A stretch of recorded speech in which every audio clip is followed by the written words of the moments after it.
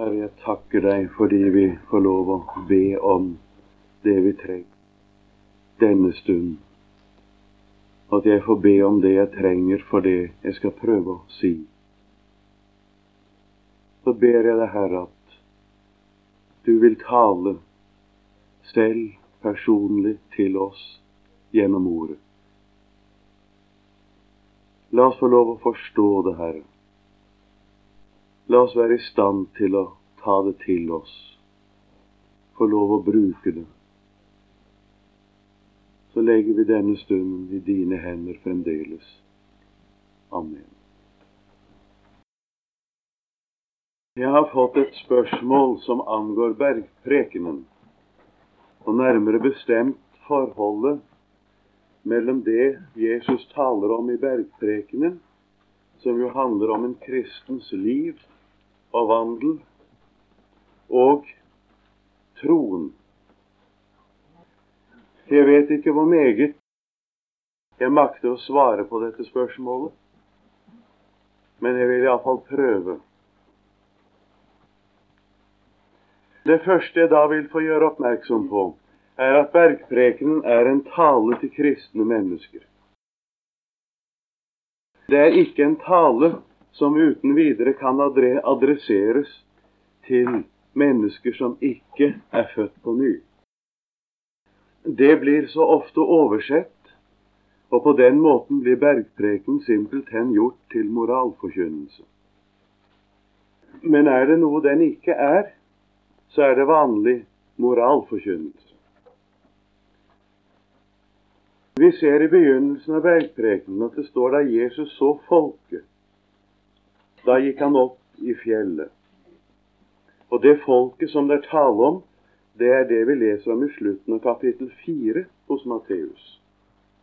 Det står at folk fra alle kanter, Palestina og landene omkring, de kom. Og det gis i kapittel 4 hos Matteus, det gis det en summarisk skildring av Jesu offentlige virksomhet. Først fortelles det at han tok bolig i Kapernaum da han begynte sin offentlige virksomhet, og så gis det en ren summarisk skildring av den. Og den munner ut i at Jesu virksomhet førte til at folk fra alle kanter de strømmet til omkring ham. At Jesus helbredet syke. Og som sagt, det gis en generell karakteristikk, en alminnelig karakteristikk av Jesu offentlige virksomhet. Så begynner Matteus evangeliet, som er meget systematisk og lite kronologisk ordnet. Matteus tar ikke særlige kronologiske hensyn, altså hensyn til tidsrekkefølgen. Så får vi først i bergpreken kapittel 5-7 et eksempel på Jesu læremessige forkynnelse. Det er en sammenhengende tale som er gjengitt der.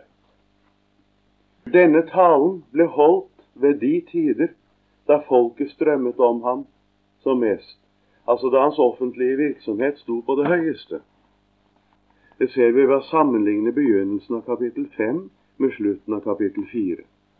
Det vil si at vi må regne med det var gått minst et år, kanskje halvannet, av Jesu virketid innen bergprekenen ble holdt. På den måten er det en stor misforståelse å kalle den en programtale som Jesus holdt ved starten av sitt virke. For det første er den altså ikke holdt ved starten, og for det annet er den ikke noen programtale heller for Jesus og hans gjerning, men den er en tale om de kristnes liv og ferd. Hvis vi skulle snakke om en programtale i forbindelse med Jesus, jeg vet ikke om det sømmer seg å bruke slike uttrykk i forbindelse med Jesus, så er det en tale vi har i Lukas 4 som er holdt i starten, like før Jesus forlot Nasaret og flyttet til Kapernaum. Og det der Jesus siterer profeten Esaias og sier, Herrens ånd er over meg, han har salvet meg til å forkynne evangeliet for fattige, og han har sendt meg for at blinde skal få syn, for å sette fanger i frihet, for å sette undertrykt i frihet, forkynne et velbehagelig år fra Herren. Og flere ting står der. Hvis man skulle tale om en programtale, så ville det meget bedre passe å karakterisere Lukas 4 som det, en bergprekenen. Vi ser at Jesus har søkt avsides bort fra folkemassen da han holdt bergpreken. Gått opp i fjellet, eller opp i heia, som vi ville si. Der har han satt seg, og hans disipler kom etter ham. Der står det. Og så står det at Jesus opplot sin munn og lærte dem. Og det er uttrykkelig lagt vekt på. Han lærte dem, nemlig disiplene, og sa. Det er altså en tale til dem som var kommet til tro på ham, og som Jesus hadde utvalgt seg for at de på en særskilt måte skulle følge ham, at han skulle gjøre dem til menneskefiskere.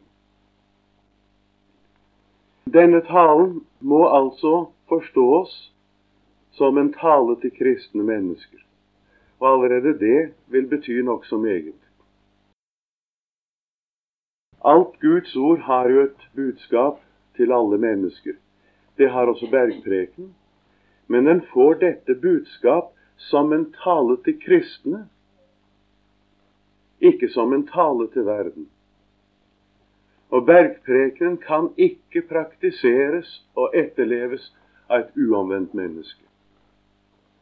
Hvis et verdslig menneske, et ugjenfødt menneske, skal prøve å innrette sitt liv etter bergprekenen, da blir det med det som vi her talte om en gang, om et verdslig og ugjenfødt menneske skal prøve å leve etter Bibelens formaningstale i det hele. Det var der jeg brukte den illustrasjonen, som noen av dere kanskje husker.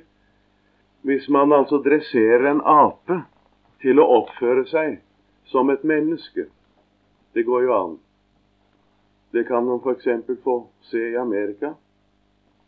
De er kledt i snippkjole til og med. De sitter på en stol ved et bord og spiser med kniv og gaffel. Og på flere andre måter oppfører apen seg som et menneske. Så kan man stille det spørsmål om apen blir et menneske ved å oppføre seg som et menneske.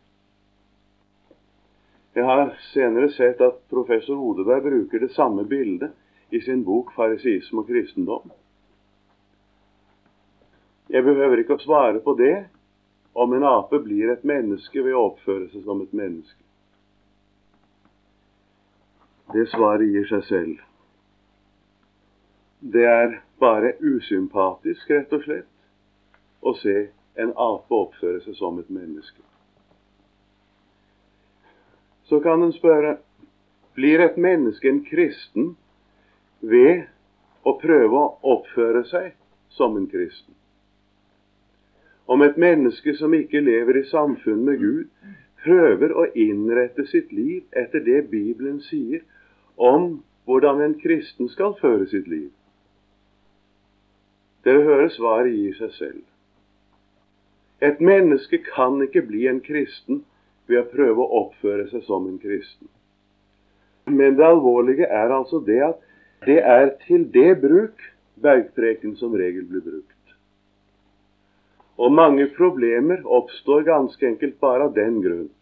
Man overser at bergpreken kan et menneske ikke praktisere hvis det ikke er omvendt til Gud, hvis det ikke lever med Jesus.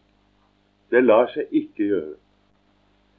Et menneske kan altså prøve å innrette sitt liv etter det Jesus sier, og det kan kanskje menneskelig sett, og for menneskelige øyne, komme til å ligne en kristen. Kanskje mange vil si enda kan være bedre enn mange kristne når det gjelder moralsk og etisk standard, Meget mulig. Men det lever ikke etter bergprekenen. Det gjør det ikke. Det bruker bergprekenens ord, men det er et misbruk. For hvis det hadde tatt dette ordet, slik som Guds ord skal forstås, og forstått bergpreken slik som det er ment, så ville det at et alminnelig menneske som ikke er en kristen, går inn for å leve etter bergpreken, føre til at dette mennesket kom til å gå fullstendig konkurs. Og komme til å gå seg fullstendig fast, fordi de ville innse at det sto overfor noe som er umulig, og som også Bibelen sier er umulig. Det var en diskusjon en gang i dagspressen om bergpreken var evangelium, eller om det var lov. Nå ser jeg at nyere eksegese tar opp det spørsmålet på en litt annen måte, snakker om den nye lov, lex nova som de kaller det på latin, i forbindelse med bergpreken. Og det vil jeg svare ganske enkelt, at det er med bergpreken som med alt Guds ord, at den er både lov og evangelium. Begge deler. Bergprekenen åpenbarer Guds hellighet. Den åpenbarer også Guds frelsende kjærlighet. Vi møter også det i bergpreken. Før jeg direkte prøver å svare på dette spørsmålet, er det en bestemt kjensgjerning ved bergpreken som jeg tror er viktigere enn alt annet. Jeg nevnte at bergpreken er en tale til disiplene. Det forhindrer ikke at det skjedde den gangen, som det så ofte hendte, når Jesus dro avsides for å være alene sammen med disiplene. Så kom det etter hvert mye folk etter. Og vi forstår at mens Jesus har holdt på å tale denne tale, og jeg antar at det ville ta mellom 20 og 25 minutter å holde denne talen. Jeg prøvde en gang å beregne det, kom til at det måtte være noe sånn, en snau halv time. Så var det i løpet av denne tid blitt mange folk omkring Jesus og disiplene. Og de har hørt på, og de er blitt slått av noe. De har blitt slått at dette var ikke en alminnelig tale som de var vant til å høre. Det kommer ikke av at denne talen rent teoretisk var så mye annerledes. Og hvis vi for eksempel tar og legger bergpreken på den ene side, og vi vil ta Talmud, altså de skriftlærdes utleggelser og så videre, og den fariseiske forkynnelse, som er kommet til uttrykk i Talmud, legge den ved siden av, så vil en som ikke har tenkt på disse ting før, komme til å bli overrasket over hvor mye likt det er, rent teoretisk. Ja, det er så likt at det har henført, eller forført, eller hva skal jeg si, at teologer er henfalt til, bør jeg vel si, å si at det ikke er noen motsetning mellom fariseisme og kristendom. For det Jesus sier, det er jo det samme som det de rabbinske skriftlærde forkynte, altså fariseernes teologer forkynte. Jeg forstår godt hva de vil begrunne en slik uttalelse med. Det kan jevnføres mange ting som nesten ordlyden er likt. Også i måten Jesus legger det frem på, følger han til dels i alle fall samme måten som de skriftlærde pleide å bruke i sine utlegninger. Men den likheten mellom fariseismens lærere, deres forkynnelse, og Jesu forkynnelse i bergpreken, er omtrent som likheten mellom russerne og amerikanerne når de snakker om demokrati. Der er ingen som snakker så mye om demokrati som russerne. Og de er ikke fornøyd med å kalle det demokrati engang, for de kaller det folkedemokrati. Nå betyr demokrati folkestyre, men for å få frem i hvilken grad de er demokratiske, så kaller de altså folkestyre. Folkedemokrati. Nå vet vi det at om man altså kan si at, la oss ta at det var teoretiske uttalelser av Khrushchev og Eisenhower som ordlyden var like. Og så da vil man i ettertiden si det at det var ingen motsetning imellom russerne og amerikanerne. Det ser man jo. For her leses sånn sa Khrushchev, og der leses sånn sa Eisenhower. De sier jo det samme. Følgelig er det ingen motsetning. Det er den metoden disse teologene har brukt. De snakker om at det ikke er motsetning mellom rabbinenes lære og Jesu forkynnelse i bergprekenen. I virkeligheten er motsetningen så stor mellom fariseisme og kristendom at det er ikke bare en vanlig motsetning, men det er et fiendskap. Det er en fiendtlig motsetning. Forholdet er slik at om en fariseer blir en kristen, så opphører han øyeblikkelig å være en fariseer. Og blir en kristen fariseer, så opphører han øyeblikkelig å være en kristen. For fariseisme og kristendom kan ikke forenes. Nå vet ikke jeg hvor meget folket som hørte på, har sanset dette, og vi kan vel ikke engang si vi vet hvor meget endog disiplene på det tidspunkt egentlig forstod av dette. Men i hvert fall ser vi i kapittel 7, da Jesus var ferdig med talen, hva det er som har slått folket som hørte på. Folket var slått av forundring over hans lære, vers 28 og vers 29, kapittel 7. For han lærte dem som en som hadde myndighet, og ikke som deres skriftlærere.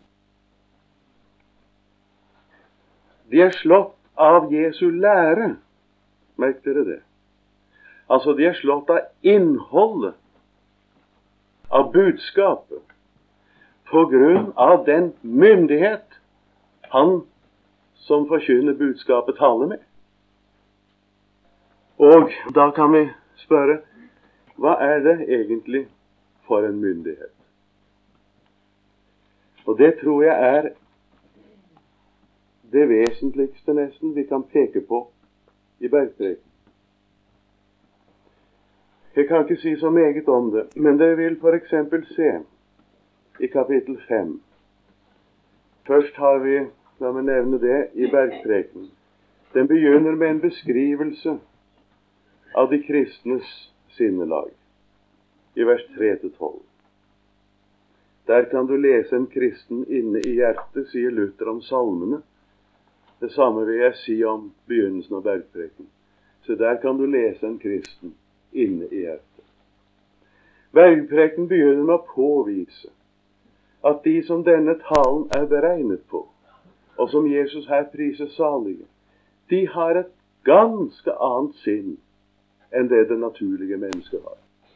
En ganske annen innstilling, og går i virkeligheten på en ganske annen vei enn andre mennesker går på. Det gjør Jesus klart i den beskrivelsen i vers 3-12. Bare det skulle jo få en teolog til å tenke litt grann. At hva er dette for en tale? Og dette sinn, det har en kristen fordi han er kommet til troen på Jesus.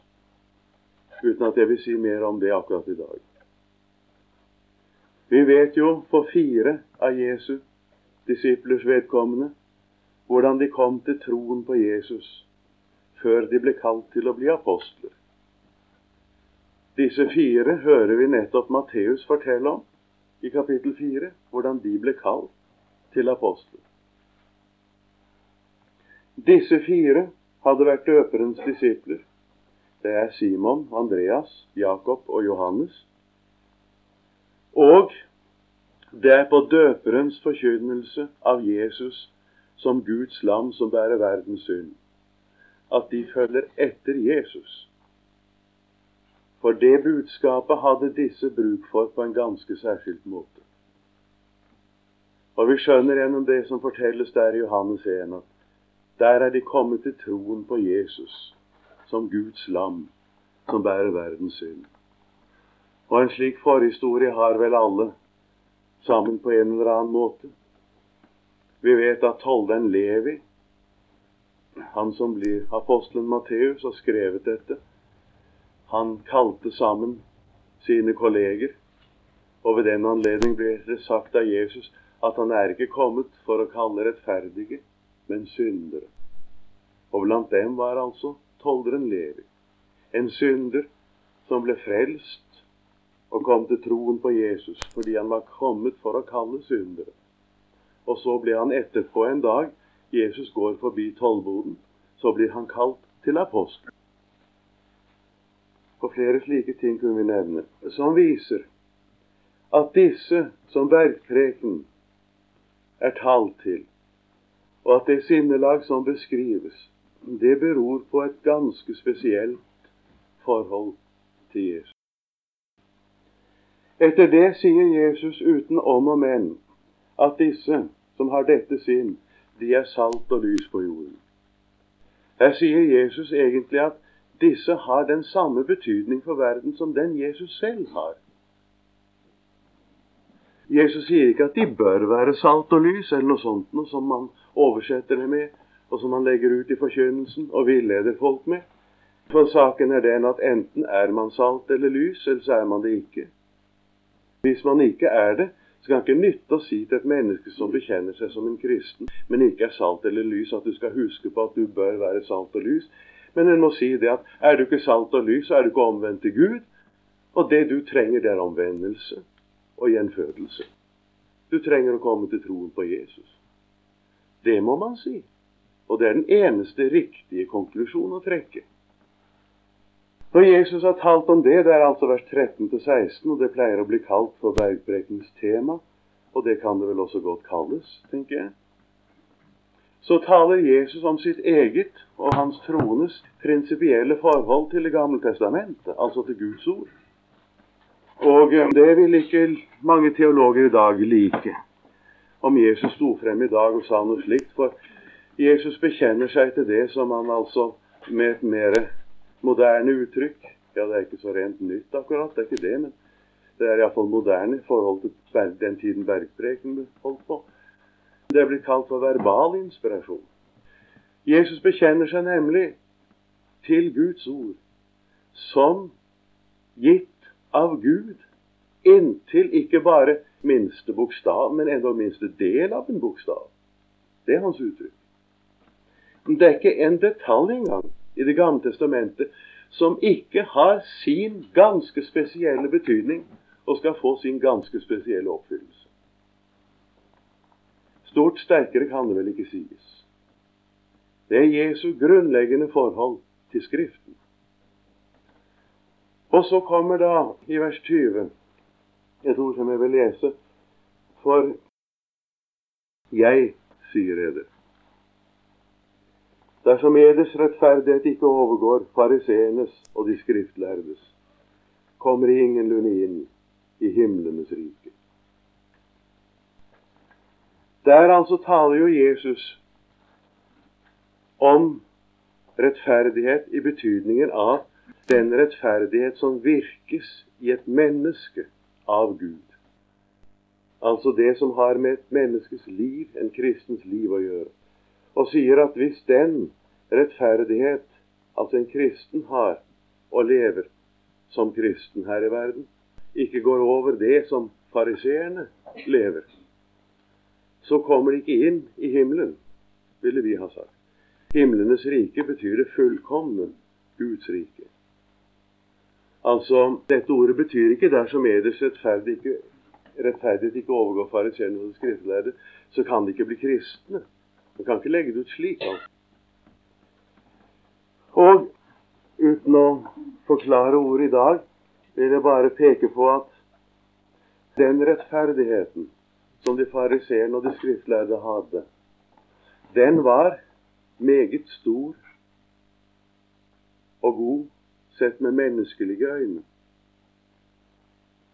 Paulus sier for sitt vedkommende, han er sikkert ikke den eneste som kunne si det, at han var ulastelig menneskelig sett etter loven. Altså, han var så i samsvar med Guds bud og forbud at et menneske ville ikke kunne sette fingeren på ham og si at der sviktet du. Det er sterkt sagt det. Da er et menneske kommet ganske langt. Allikevel, til tross for det at de levde etter hva de lærte fariseerne, for det gjorde de, kaller Jesus dem for hyklere, og bruker i Matteus 23 endog meget sterke ord om deres hykleri. Og her sier han at hvis den rettferdigheten disippelen har, ikke er større enn den fariseerne har, så vil de overhodet ikke kunne komme inn i det Guds rike Jesus er kommet for å opprette. Det er ganske enkelt det at den rettferdigheten fariseerne har, den er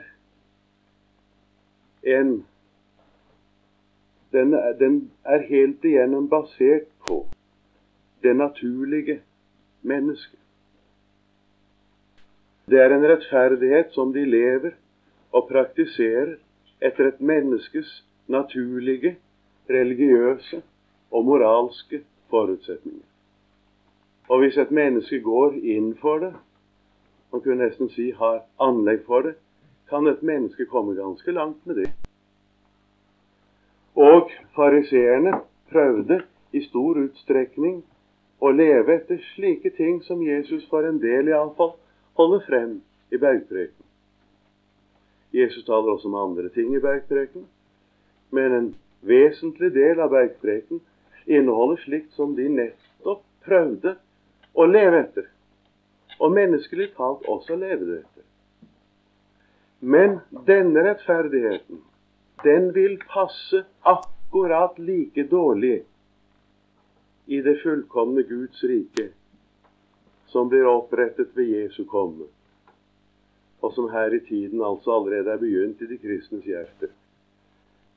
Men denne rettferdigheten vil passe like dårlig i det fullkomne Guds rike, som en vanndråpe vil passe i et bål. Vanndråpen passer ikke i bålet. Og den naturlige, menneskelige rettferdighet, den passer på ingen måte i Guds rike. Og den er i virkeligheten aldeles uforenlig med den rettferdigheten Jesus taler om, som begynner en kristens liv allerede her i verden. Det er egentlig her altså spørsmålet om bergprekenen er.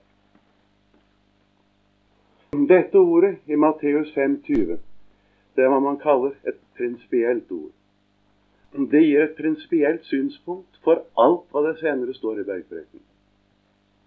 Dere ser altså, Jesus har talt om de kristnes sinn, om hva de faktisk er, og det er ikke småtteri, og så om forholdet til Guds ord, og så kommer selve det prinsipielle. Den rettferdigheten som en kristen har, om den heter det i Galaterbrevet, hvor de også advares mot å gli ut i helliggjørelsen, heter det. Det er talt imot judaismen, det. Og der heter det at det Jerusalem som er der oppe, det er vår mor. Den rettferdighet som en kristen har, det som Bibelen også kaller for helliggjørelse, beror ikke på naturlige forutsetninger. Den beror på et personlig kjennskap til Jesus. Den beror på at et menneskes hjerte er blitt rettet på Jesus. Det taler ikke Jesus om i bergpreken, fordi han taler ikke om hvordan man blir en kristen der. Han taler til troen. Men vi vet fra Guds ord at den rettferdighet som er av Gud og virket i en kristens hjerte og liv, den beror på en ny fødsel av Gud. Og det skjer ved troen på Jesus. Og selve troen på Jesus, det er den nye fødsel etter dens virkelige vesen og art. Det sier Guds ord. Og ut fra det følger et helt nytt liv, som egentlig er at han som vi tror på, han bor ved troen i vårt hjerte. Det tales jo om at Kristus bor ved troen i våre hjerter. Jesus sier, bli i meg, så blir jeg i eder. Han taler om at den som blir i ham, og som han blir i, han bærer megen frukt. Dette beskrives til dels endog i Det nye testamentet, nettopp i Galaterbrevet. Den består i et nytt sinn. Den består i kjærlighet, glede, fred, langmodighet, mildhet, godhet, trofasthet, saktmodighet, avholdenhet. Og det er vel bare eksempler på det ene og samme sinn. Det kunne nevnes mange flere sikkert, ut ifra Guds ord.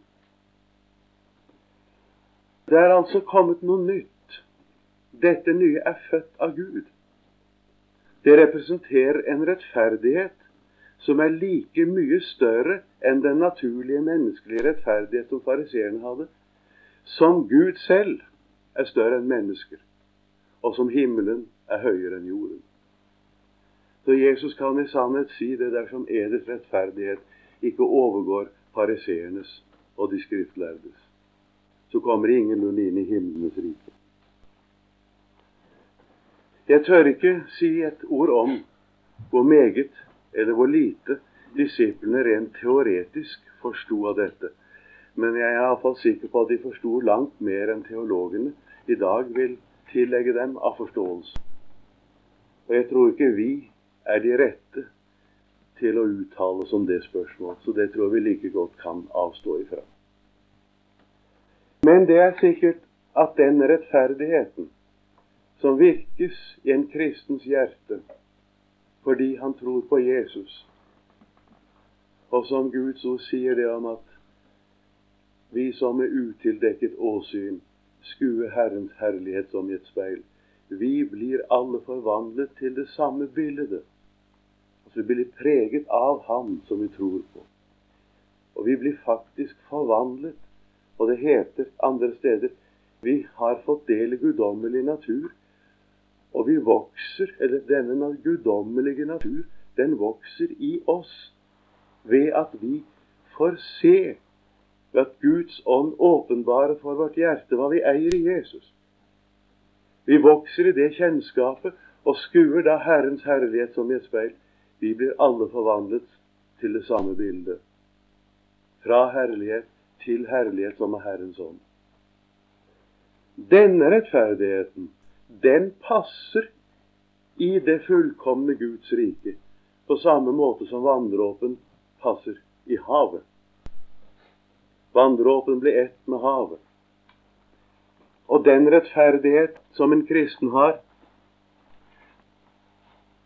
den er ett med dette fullkomne Guds rike, fordi det er dette fullkomne Guds rike som er opphavet til den. Det er derfor at den kommer. Det er det Jerusalem som er der oppe, som er vår mor. Og med disse få ordene har jeg i grunn gitt det prinsipielle synspunkt for hva Jesus taler om i bergpreken, til forskjell fra en tilsynelatende, likelydende, teoretisk tale som kommer fra mennesket. Og dette innleder Jesus da med de ord, for jeg, sier jeg det. Hvis vi leste Bibelen sånn som vi bør, og ser at Jesus i den sammenheng taler om det fullkomne himlenes rike, og dermed altså sier jeg på dette rikes vegne, så skulle jo det slå oss i dag med litt forundring, så at vi begynte å spørre, hva er dette for et menneske? Hva slags myndighet er det han taler med? Han opptrer på vegne av Guds rike, og sier jeg sier det. Det har aldri hendt før. Det har ingen profet noensinne kunnet si. Og det var da heller ingen rabbiner som ville fant på å si noe sånt. De var jo meget nøye på å si at så sier Herren, og så sier rabbi den og den. Men her står det en som sier jeg, og taler på himlenes rikes vegne. Hvem kan gjøre det? Det kan bare en gjøre, og det er han som er kongen i dette riket. Eller for å si det, sett fra et annet synspunkt. Intet menneske på jorden kan si på himlenes rikes vegne, jeg sier det. Uten han som kommer med dette riket. Så går Jesus i bergprekenen over til å tale om denne sanne disippelrettferdigheten, som altså er av art og vesen så høyst forskjellig fra, og så mye større enn alt hva det kan sies om all rettferdighet et menneske kan praktisere, endog om det bruker Bibelens ord som grunnlag for det. Han taler da om motsetningen mellom disippelrettferdigheten og fariseerrettferdigheten, nå ifra 5:21 og til 6:18. Nok så stort del av bergprekenen det. Først beskriver Jesus denne motsetningen mellom disippelrettferdighet og fariseerrettferdighet ut fra lærens, det vil si bibelordets, Det gamle testamentets, og forkynnelsens synspunkt. Det er 5:21-48. Og deretter beskriver han den samme motsetningen mellom disippelrettferdigheten og fariseerrettferdigheten ut fra noen praktiske, konkrete eksempler fra livet, nemlig almisse, bønn og faste i 6:1-18. Vi kunne, som dere husker da første år vi hadde kilden, vi gjennomgikk jo bergprekenen da, vi brukte ikke mer enn 2 år på det. Husker jeg, de 2 første årene holdt vi på med bergprekenen. Da husker dere, jeg nevnte at over dette avsnittet av bergpreken, 5:21-6:18, kunne vi sette en overskrift med et ord av Jesus. Hva er det først og fremst i vare på fariseernes surdeig?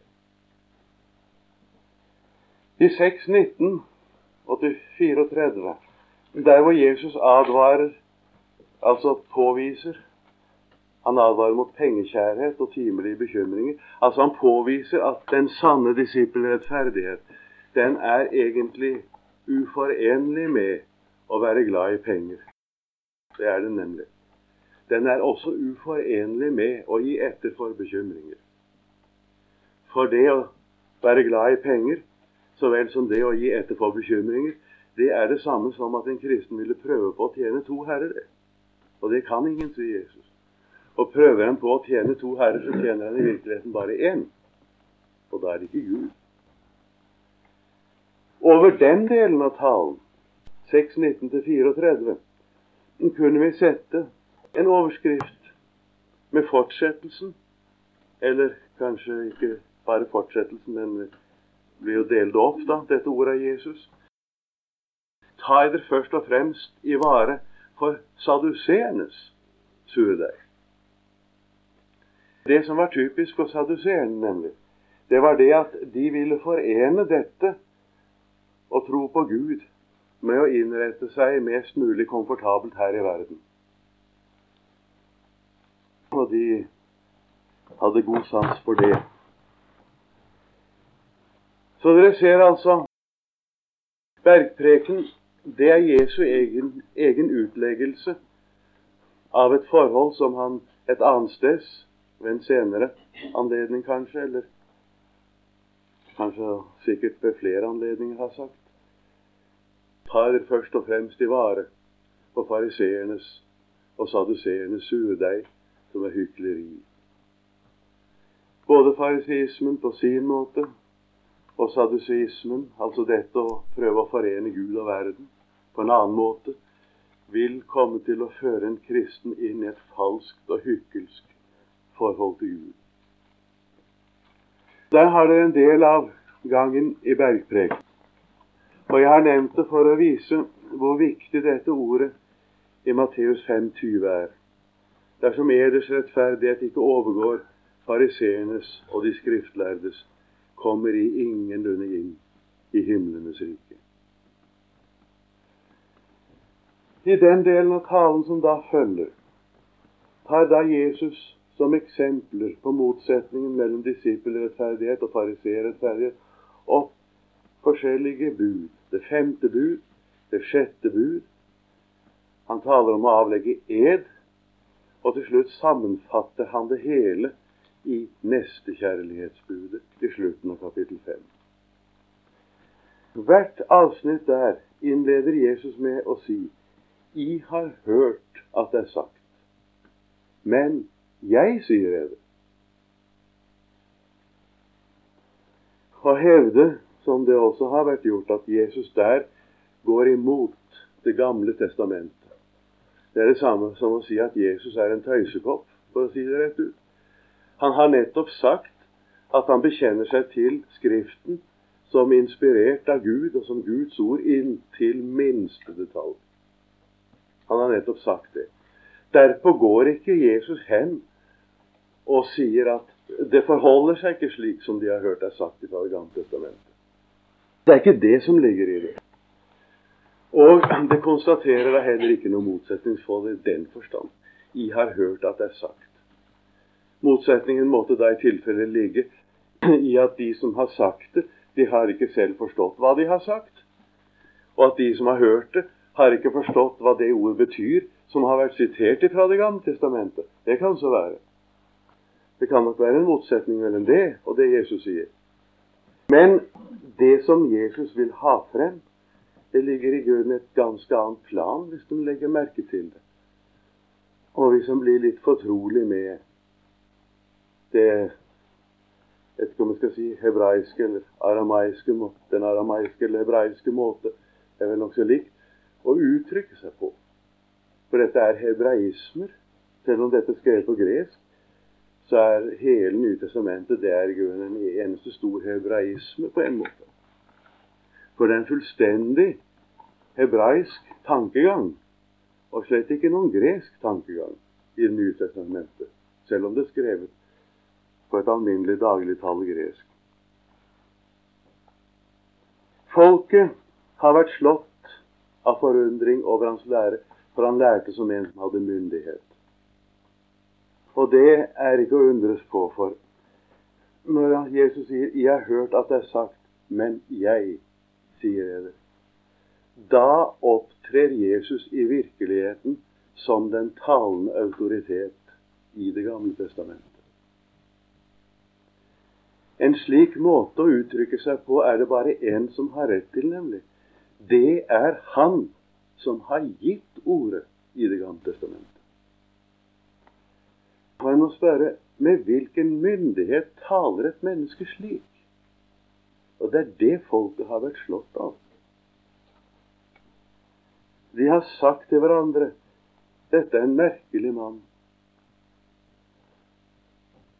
Her er et menneske som taler slik som bare Gud selv har rett til å tale. Ingen har rett til å sidestille Det gamle testamentets ord, åpenbaringen av selve Guds hellighet i budene,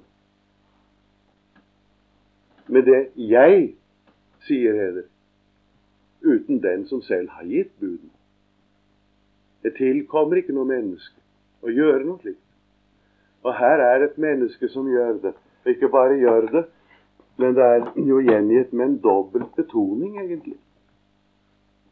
Det er meget sterkt betonet, dette jeg, i grunnteksten. Og når vi leser det, så skal vi betone det. Jeg har hørt deg sagt, men jeg sier det. Det er tydelig at Jesus vil ha frem dette jeg.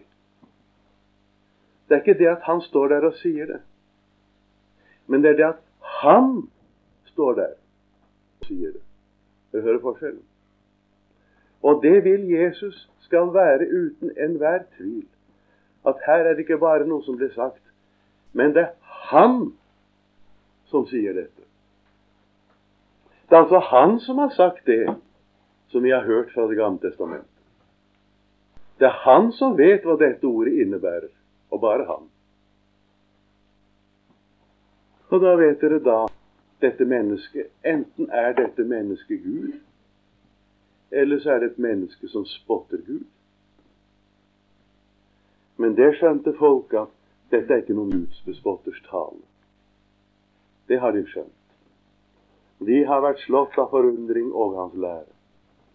Da ser dere at læren får sin betydning, og det fatter ennå folket. Og disiplene har naturligvis forstått det på en langt annen måte også. Meget mer enn folket. At dette er ikke det samme, og betyr ikke det samme som vi er vant til å høre, selv om det kanskje rent teoretisk og utvortes betraktet kan komme med samme ordlyd. For å bruke den illustrasjonen jeg brukte, jeg vet at når amerikanerne taler om demokrati, så vet vi at ordet demokrati betyr noe annet, fordi det er amerikanerne som sier det, enn om vi hører Kristoff snakke om folkedemokrati.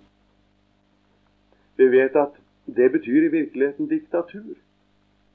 Og det er uforenlig med det Eisenhower kaller det demokrati, ikke sant? Det kan være en illustrasjon til hvordan altså en teori, eller om dere vil en lære, får betydning ut fra at det er en bestemt person som sier dette her. Nå blir det jo bare en svak og utilstrekkelig illustrasjon, selvfølgelig det, men det kan allikevel lede tanken vår inn på det som er så viktig her. Det at Jesus sier dette, og taler med denne autoritet, gjør at denne lære, om den tilsynelatende på mange punkter ser ut som en lære som fariseerne også forkynner, eller de skriftlærde også forkynner og underviser i, så er det noe ganske annet, og har i virkeligheten ingenting med fariseernes lære å gjøre. Og det kaster igjen lys over det som jeg begynte med. Hvor alvorlig det er når mennesker tror, for ikke å tale om når prester forkynner, og teologer skriver kommentarer til Det nye testamentet, kaller det eksegese. Altså bibeltolkning, og påstår at bergprekenen kan praktiseres ut fra naturlige, menneskelige forutsetninger. Og at et menneske, eventuelt ved å ta bergprekenen alvorlig og følge den, lever som en kristen. Jeg vet ikke om dere synes det er for sterkt sagt, men det er etter sitt vesen satanisk, det, fordi det er antikristelig. Ved å hevde at bergpreken kan praktiseres ut fra naturlige, menneskelige forutsetninger, så går man stikk imot ikke bare Jesu forkynnelse i bergpreken, men mot hans person. Det er en meget farlig måte å fornekte Jesus selv på. Det er det alvorligste ved det. Og det kan en ikke komme forbi hvis en overhodet vil tillegge det noen mening at Jesus betoner «Jeg sier eder». Og rent prinsipielt har jeg da i grunnen svart på spørsmålet der, altså. Fordi i og med dette så er jo alt det andre i grunnen gitt. Men jeg vil allikevel prøve å sammenfatte det i det som Jesus for så vidt sammenfatter den teoretiske delen av utleggelsen videre i, nemlig Matteus 5, vers 43-48. Her sier han, elsk eders fiender, velsign dem som forbanner eder, og be for dem som forfølger eder, for at de kan bli, det står egentlig vise dere som. Altså ikke snakk om hvordan man skal bli Guds barn, altså. Men det er et uttrykk bli som meget ofte er brukt, og som ikke er noe vanskelig å se for den som leser det i grunnteksten, som betyr altså at det man er på forhånd, det kommer da til uttrykk. Og det burde vel kanskje vært oversatt slik, for at dere kan vise dere som eders fars barn i himmelen. For han lar sin sol gå opp over onde og gode, og lar det regne over rettferdige og urettferdige. For om vi elsker dem som elsker eder, hva lønn har i dag, gjør ikke også tolderne det samme? Om vi hilser bare på eders brødre, hva stort gjør i dag, gjør ikke også hedningene det samme? Derfor skal I være fullkomne, like som eders himmelske far er fullkommen. I dette siste ord sammenfatter jo Jesus hele disippelrettferdigheten. Derfor skal I være fullkomne, like som eders himmelske far er fullkommen. Hva betyr det ordet? En kan jo si at her forkynner Jesus loven i en sum. Og det er også sant, for så vidt som en må si at dette ord åpenbarer i høy grad Guds hellighet og Guds hellighetskrav. Det gjør det. Men det er en alt for overflatisk og alt for snar karakteristikk. Det blir i virkeligheten ikke en karakteristikk, selv om det i og for seg er sånn. Vi må prøve å se dette ordet i sammenheng nettopp med alt det Jesus sier her, ikke minst i relasjon til Jesu person. Hva betyr altså dette ordet, om vi skal ta det rent praktisk? La meg nevne først hva det ikke betyr. Det er ikke en målestokk som vi som kristne skal strebe imot. Selv om det også er et sannhetsmoment i det. Det er det nemlig. Man kan ikke uten videre avvise å si at det ikke er sant i enhver henseende. Men allikevel, hvis en karakteriserer ordet på den måten, og mener at det er det ordet betyr, det er noe som en kristen stadig skal strebe imot, da er jeg redd at det fører til en farlig misforståelse. Og fordi ordet blir oppfattet slik, utelukkende slik ofte, og fordi det ligger så nært oss også å oppfatte det slik, så fører dette ordet med seg en dobbelt fare. Og det ene er da at en ikke tar dette ordet alvorlig. Og sier at ja, men det er umulig. Jesus kan ikke mene det. En kan ikke ta det bokstavelig, altså. Vel, det er godt om en var slik, men det er umulig. Hvem kan være fullkommen som Gud? Ja, det kan en spørre om. Hvem er det? Hvordan kan Jesus si at et menneske skal være det? Og hvordan kan han si det til sine troende at de skal være det? For jeg mener at Jesus mener dette, akkurat som det står. Hvis en da unngår den faren, ja, så vet du, så ligger en annen faren her. Så må en si det, ja. Men da tør ikke jeg bekjenne meg som en kristen, i hvert fall, for jeg er ikke fullkommen som Gud er fullkommen. Så da kan ikke jeg være noen kristen, hvis dette ordet skal gjelde i en kristens liv. Så er det til den faren. Det fører jo til lovtrelldom og mismot, og gjør det umulig for et menneske å bli vist på at han er frelst. Og dere skjønner når jeg sier det på denne måten, at begge disse tingene, det å ikke ta ordet bokstavelig, og la det gjelde som det står, og likedan det at en skal miste motet til å bekjenne seg som en kristen på grunnlag av dette ordet, begge deler må bero på at da har vi ikke forstått Jesus her. Det er noe Jesus sier om en kristens liv her, som er reelt og faktisk, og som på ingen måte er ment til å ta frimodigheten fra en kristen. Tvert om, det er en viktig side ved bergprekenen i virkeligheten, at den er i grunn en tale til trøst for disiplene samtidig, som den taler om de kristnes liv. Men det synspunktet kan jeg ikke komme inn på nå. Men det ser det bare av begynnelsen, det. Salig de fattige i ånden, for himmelens rike er deres. Nå vet ikke jeg om jeg greier å få uttrykke dette, som jeg tror Gud har latt meg få lov å se det, altså, og forstå det med hjertet. Men om jeg greier å uttrykke det, sånn som jeg bør, det tør jeg ikke si. Men det kan hende det kan hjelpe dere på sporet likevel. Og den eneste måten vi har i Bibelen, når vi skal bli klar over hva et ord betyr, det er å se på ord i den sammenheng det står. Og la det ene ordet kaste lys over det andre. Særlig i den direkte kontekst, som man kaller det, i den direkte tankesammenheng ordet er plassert, altså.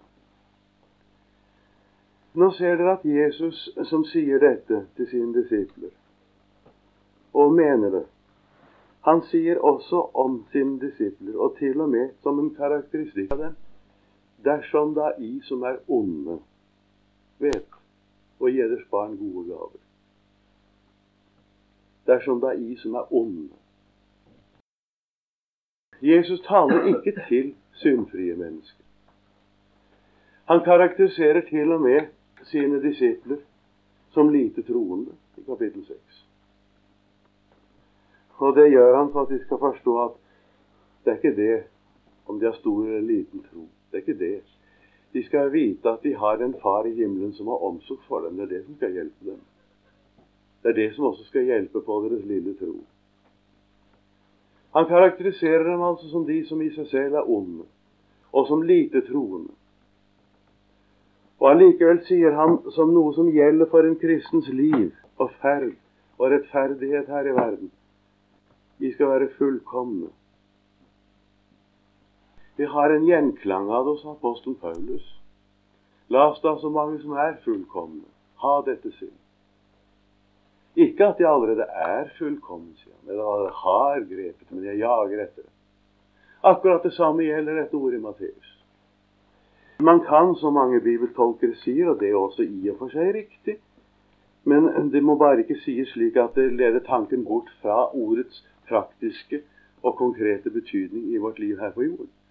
Man kan si at dette har hva man kaller et eschatologisk sikte, dette ordet, og det har det.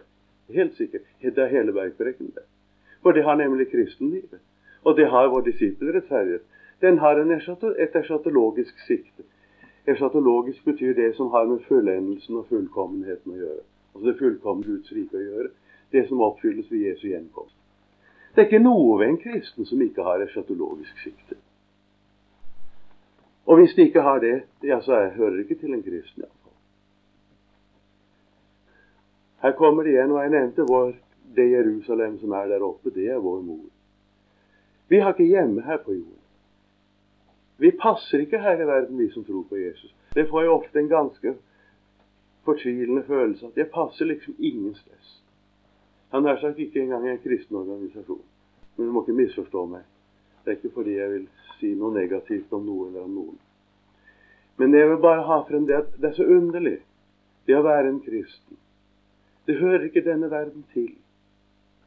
Det er som Jesus sier, vi er i verden, men vi er ikke av verden. Verden forstår oss ikke. Og de som forstår oss minst av alt, det er naturlig religiøse mennesker. Og all teologi og alt syn på kristendom som er basert på en naturlig religiøs erkjennelse, det blir den største vanskelighet og den farligste motstand vi møter.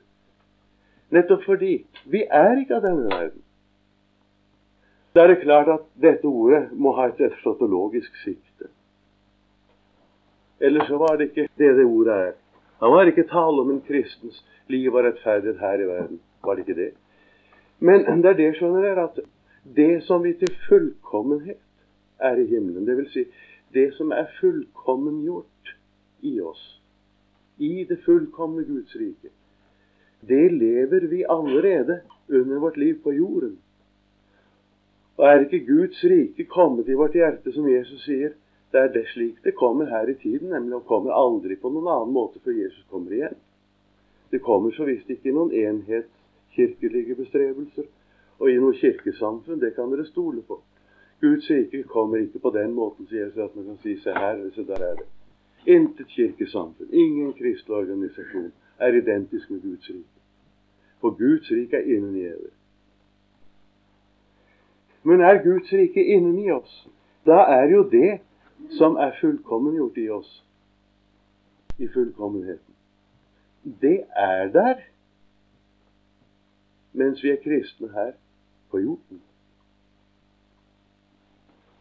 Og det er jo ingen annen som kommer inn i Guds rike, enn de som Guds rike først er kommet inn i.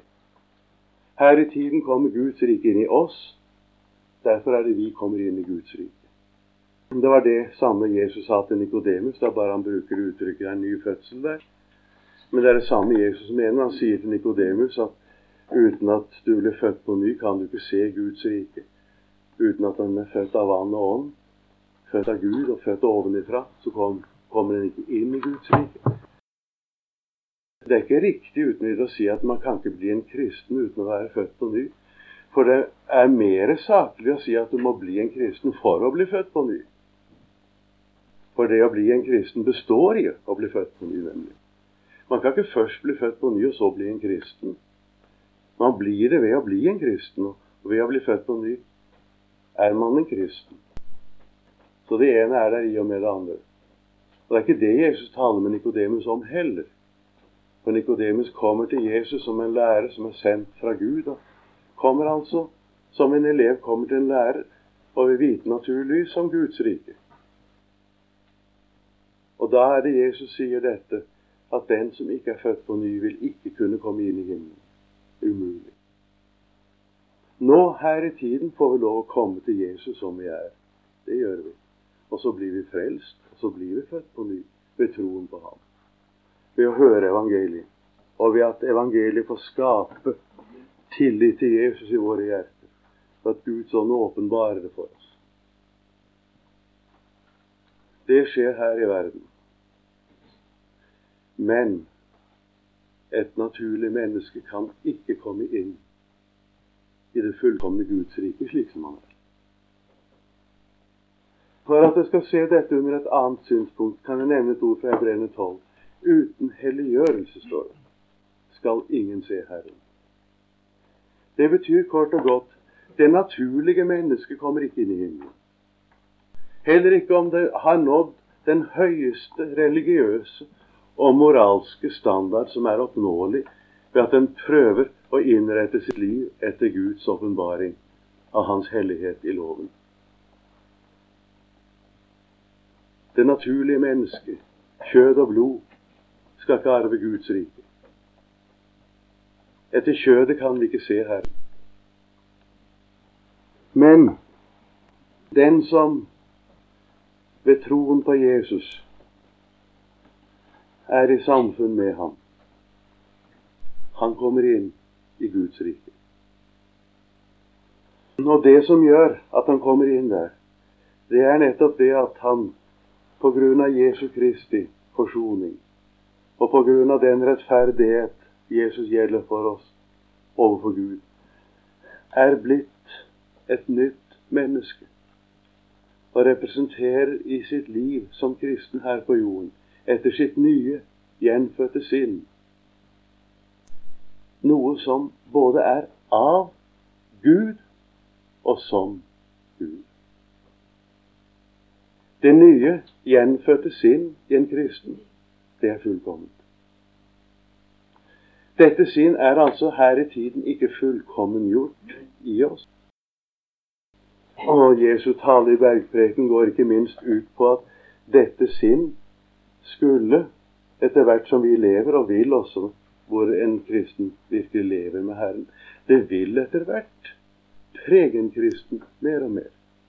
Trots alt. Det vil det.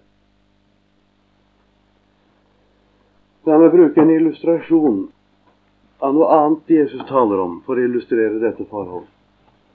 Be så skal de få, for at eders glede kan bli fullkommen. Det ordet møtte Gud meg med en gang, i en spesiell situasjon. Og det er igjen like aktuelt for meg i dag, kanskje mer, som det var den gang. Og da slo det meg en fullkommen glede. Hva består den i? Kan man si at et menneske, altså en kristen, kan ha en fullkommen glede her i verden? Hva består den i? Det kan vel svares på mange måter, men den gangen ble svaret slik for meg. Det er for det første det at jeg vet at jeg har syndenes forlatelse. Jeg kan ikke ha en fullkommen glede uten å vite min synd er ikke tilregnet meg. Den er skjult. Gud har selv skjult den. Og når han har skjult den, så har han gjort det ordentlig. Gud har glemt min synd, sier han. Og når han glemmer, så er han like fullkommen i det som i alt annet. Det er ikke sånn når vi ber hverandre om tilgivelse, og vi av hjertet også gjerne tilgir et menneske, så hender det likevel at vi husker det. Vi kan ikke glemme fullkommen, men det kan Gud.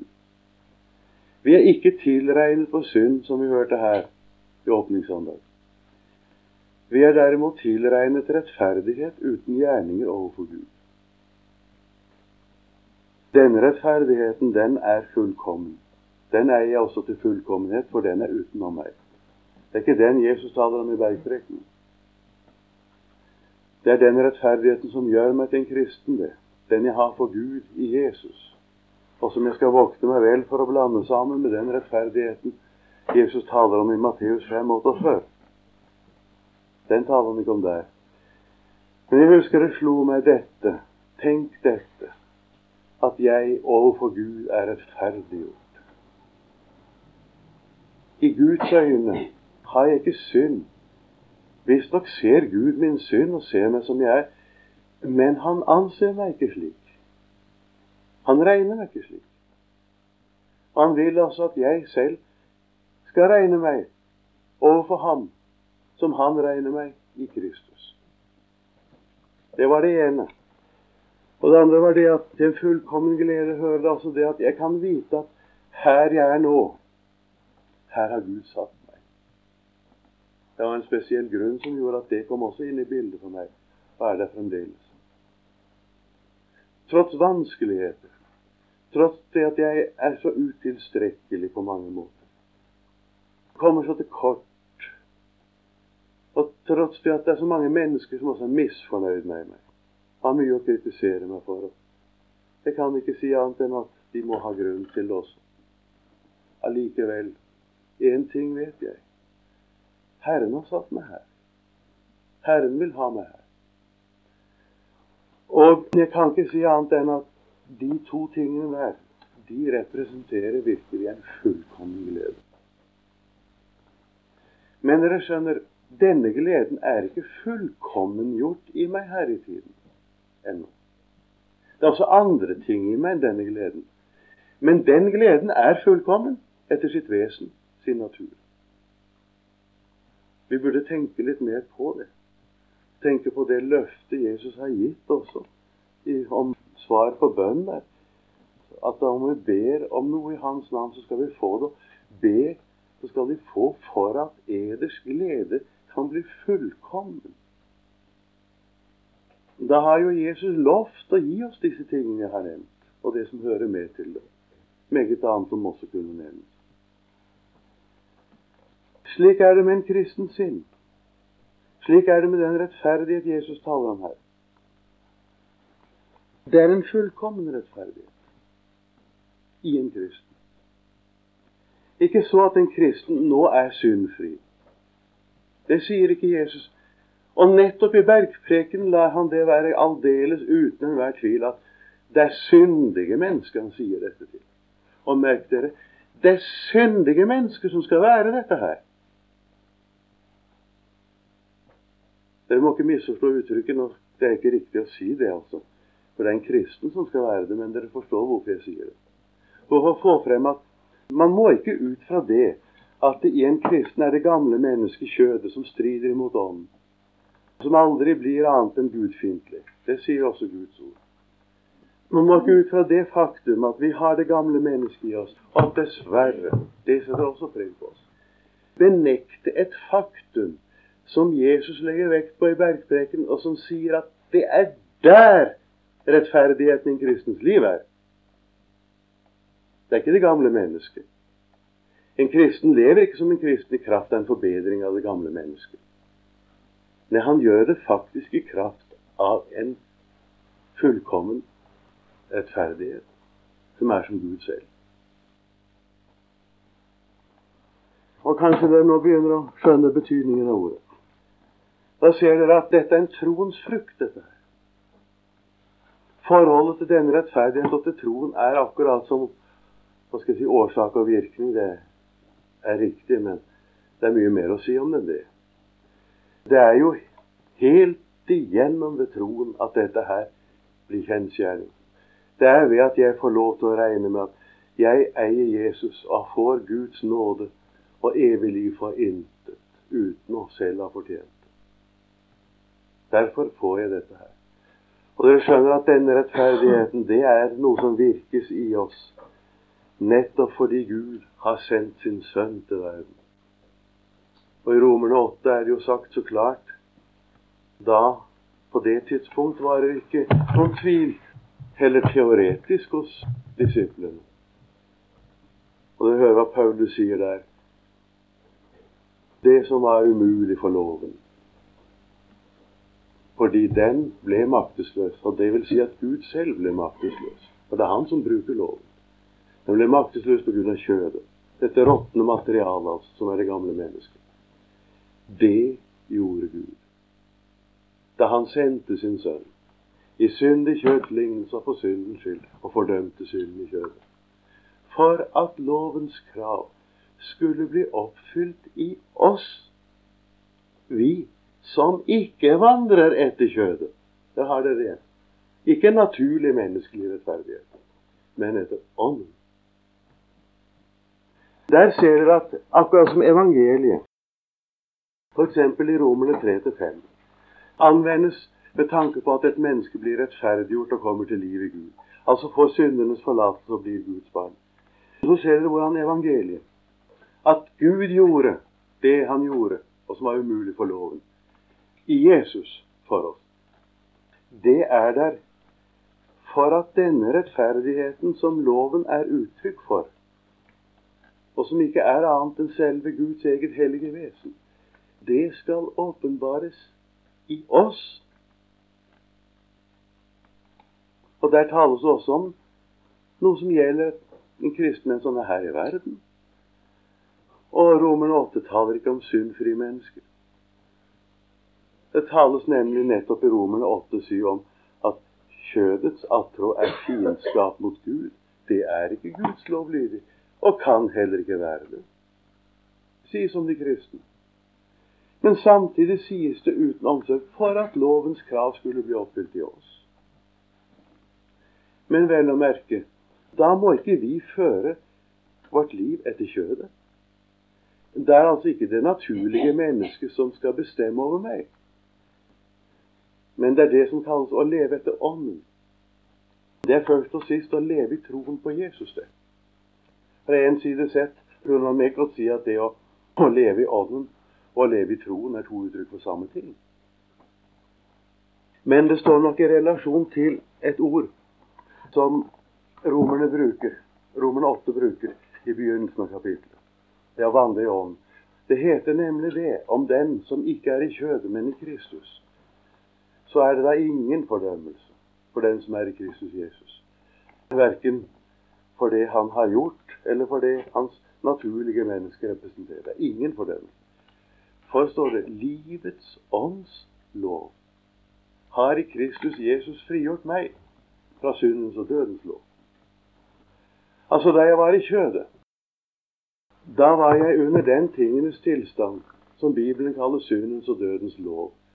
Altså ikke tale om lov i betydning loven, noe vi skal gjøre der naturlig. Nei, den lovmessighet, den tingenes tilstand at det naturlige mennesket er undergitt et herredømme under synden og døden. Det er også et kristens legeme til og med. For det heter om en kristen i Romerne 8 at eders dødelige legemer, står det. Og legeme er vel dødt på grunn av synd. Men ånden er liv på grunn av rettferdighet. Livets ånds lov representerer nettopp motsetningen til syndens og dødens lov, ser vi der. Det er altså en tingenes tilstand eller en lovmessighet som Gud anvender. Det er ikke noen lov vi kan holde, men en tingenes tilstand. Det er noe som Gud anvender på oss som er i Kristus. Vi er nemlig i Kristus frigjort prinsipielt ifra syndens og dødens lov, og er under en ganske annen lovmessighet. Og da var det meningen at der og ut fra det skal vi leve vårt liv som mennesker her i verden. Vi vil ikke unngå, like litt som Peter og de andre den gangen unngikk det, at det blir feiltrinn. Og det kan bli nederlag. Det må vi forstå. Men det er en ting. Selv om det er det, betyr ikke det at synden har makt og herredømme over oss. Og det betyr på ingen måte å leve sitt liv i samsvar med det naturlige mennesket. Og så gir Jesus da her noen eksempler i bergprekenen som dere ser på dette sinn, altså. At du skal ikke praktisere det sinn overfor verden. Enten den er verdslig eller den er religiøs. Den er verst når den er religiøs og moral. Det er ingen som forfølger de kristne slik som høytstående moralske mennesker gjør. Enten det er religiøs humanisme eller andre former for kristendom, religiøsitet som kaller seg kristendom uten å være det. Det er det verste vi møter. Det er verre enn en åpenbare verdslighet for oss. Men i hvilken form du møter, enten det er verdslig eller religiøst, så skal du ikke praktisere overfor verden det som den praktiserer overfor deg. Jesus regner med, og han venter det at av en kristen, der må du kunne vente at du ser noe annet i hans liv og ferd enn du ser hos et alminnelig verdslig menneske. Dere skjønner tankegangen. Og la meg bare nevne 2 eksempler til slutt som illustrerer det. Tenk på Stefanus.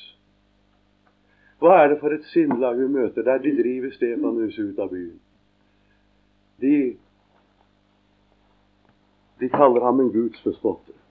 De holder for sine ører. Han sier, jeg ser Guds sønn stå ved Faderens høyre hånd. Han så Jesus ham. Det tålte de ikke. Hva er det Stefanus sier? Og det er ikke reflektert eller uttenkt eller beregnet som noe slags virkemiddel. Det er spontant, ja. Herre, tilregn dem ikke denne synd. Er ikke det et fullkomment synd? Er ikke det akkurat det samme som vi møter hos Jesus på korset? Og han sier, Fader, forlat dem, for de vet ikke hva de gjør. Eller når vi i Romerne 9 leser at Paulus skriver om dette folket, som ikke gjorde annet enn å motstå ham og lyve på ham og forfølge ham og gjøre livet vondt for ham, og til og med prøvde å få liv av Paulus. Jeg sier sannhet i Kristus. Jeg lyver ikke. Og min samvittighet vitner med meg i den hellige ånd. Og det er nok så sterke ord, det. At jeg har en stor sorg og en uavlatelig gremmelse i mitt hjerte. For jeg ville ønske at jeg selv var forbannet bort fra Kristus for mine brødre, mine frender etter kjødet. Hva er det for et sinn? Er ikke det det samme, sier han som ikke sparte sin egen sønn, men ga ham hen for oss alle? Og skjønner dere, realiteten i bergpreken ligger her. Det Jesus vil se, og det Jesus regner med, kommer til å skje i en kristens liv, er at det er intet mindre enn nettopp den fullkomne hellighet loven åpenbare, som er det innerste og det egentligste i en kristens liv og ferd. Trots alt. Ja, Herre, vi vil takke deg for dette ordet. Selv om vi må bekjenne at vi burde ha gitt akt på ditt ord på en ganske annen måte enn vi har gjort. At det på mange måter burde vært annerledes med oss, nettopp fordi du har gitt deg selv for oss. Vil vi allikevel takke deg, Herre, for at du taler til oss, at vi kan merke at du er her. Og så ber jeg at dette som du har sagt, og som kommer fra deg selv, Herre, og som vi også skal få for intet, at du vil virke det i vårt liv for din skyld. Hjelp oss, Jesus, å regne med deg som en levende og nærværende frelser, som er i oss. At det er i deg vi skal formå alle ting, og formår alle ting, og ikke i oss selv.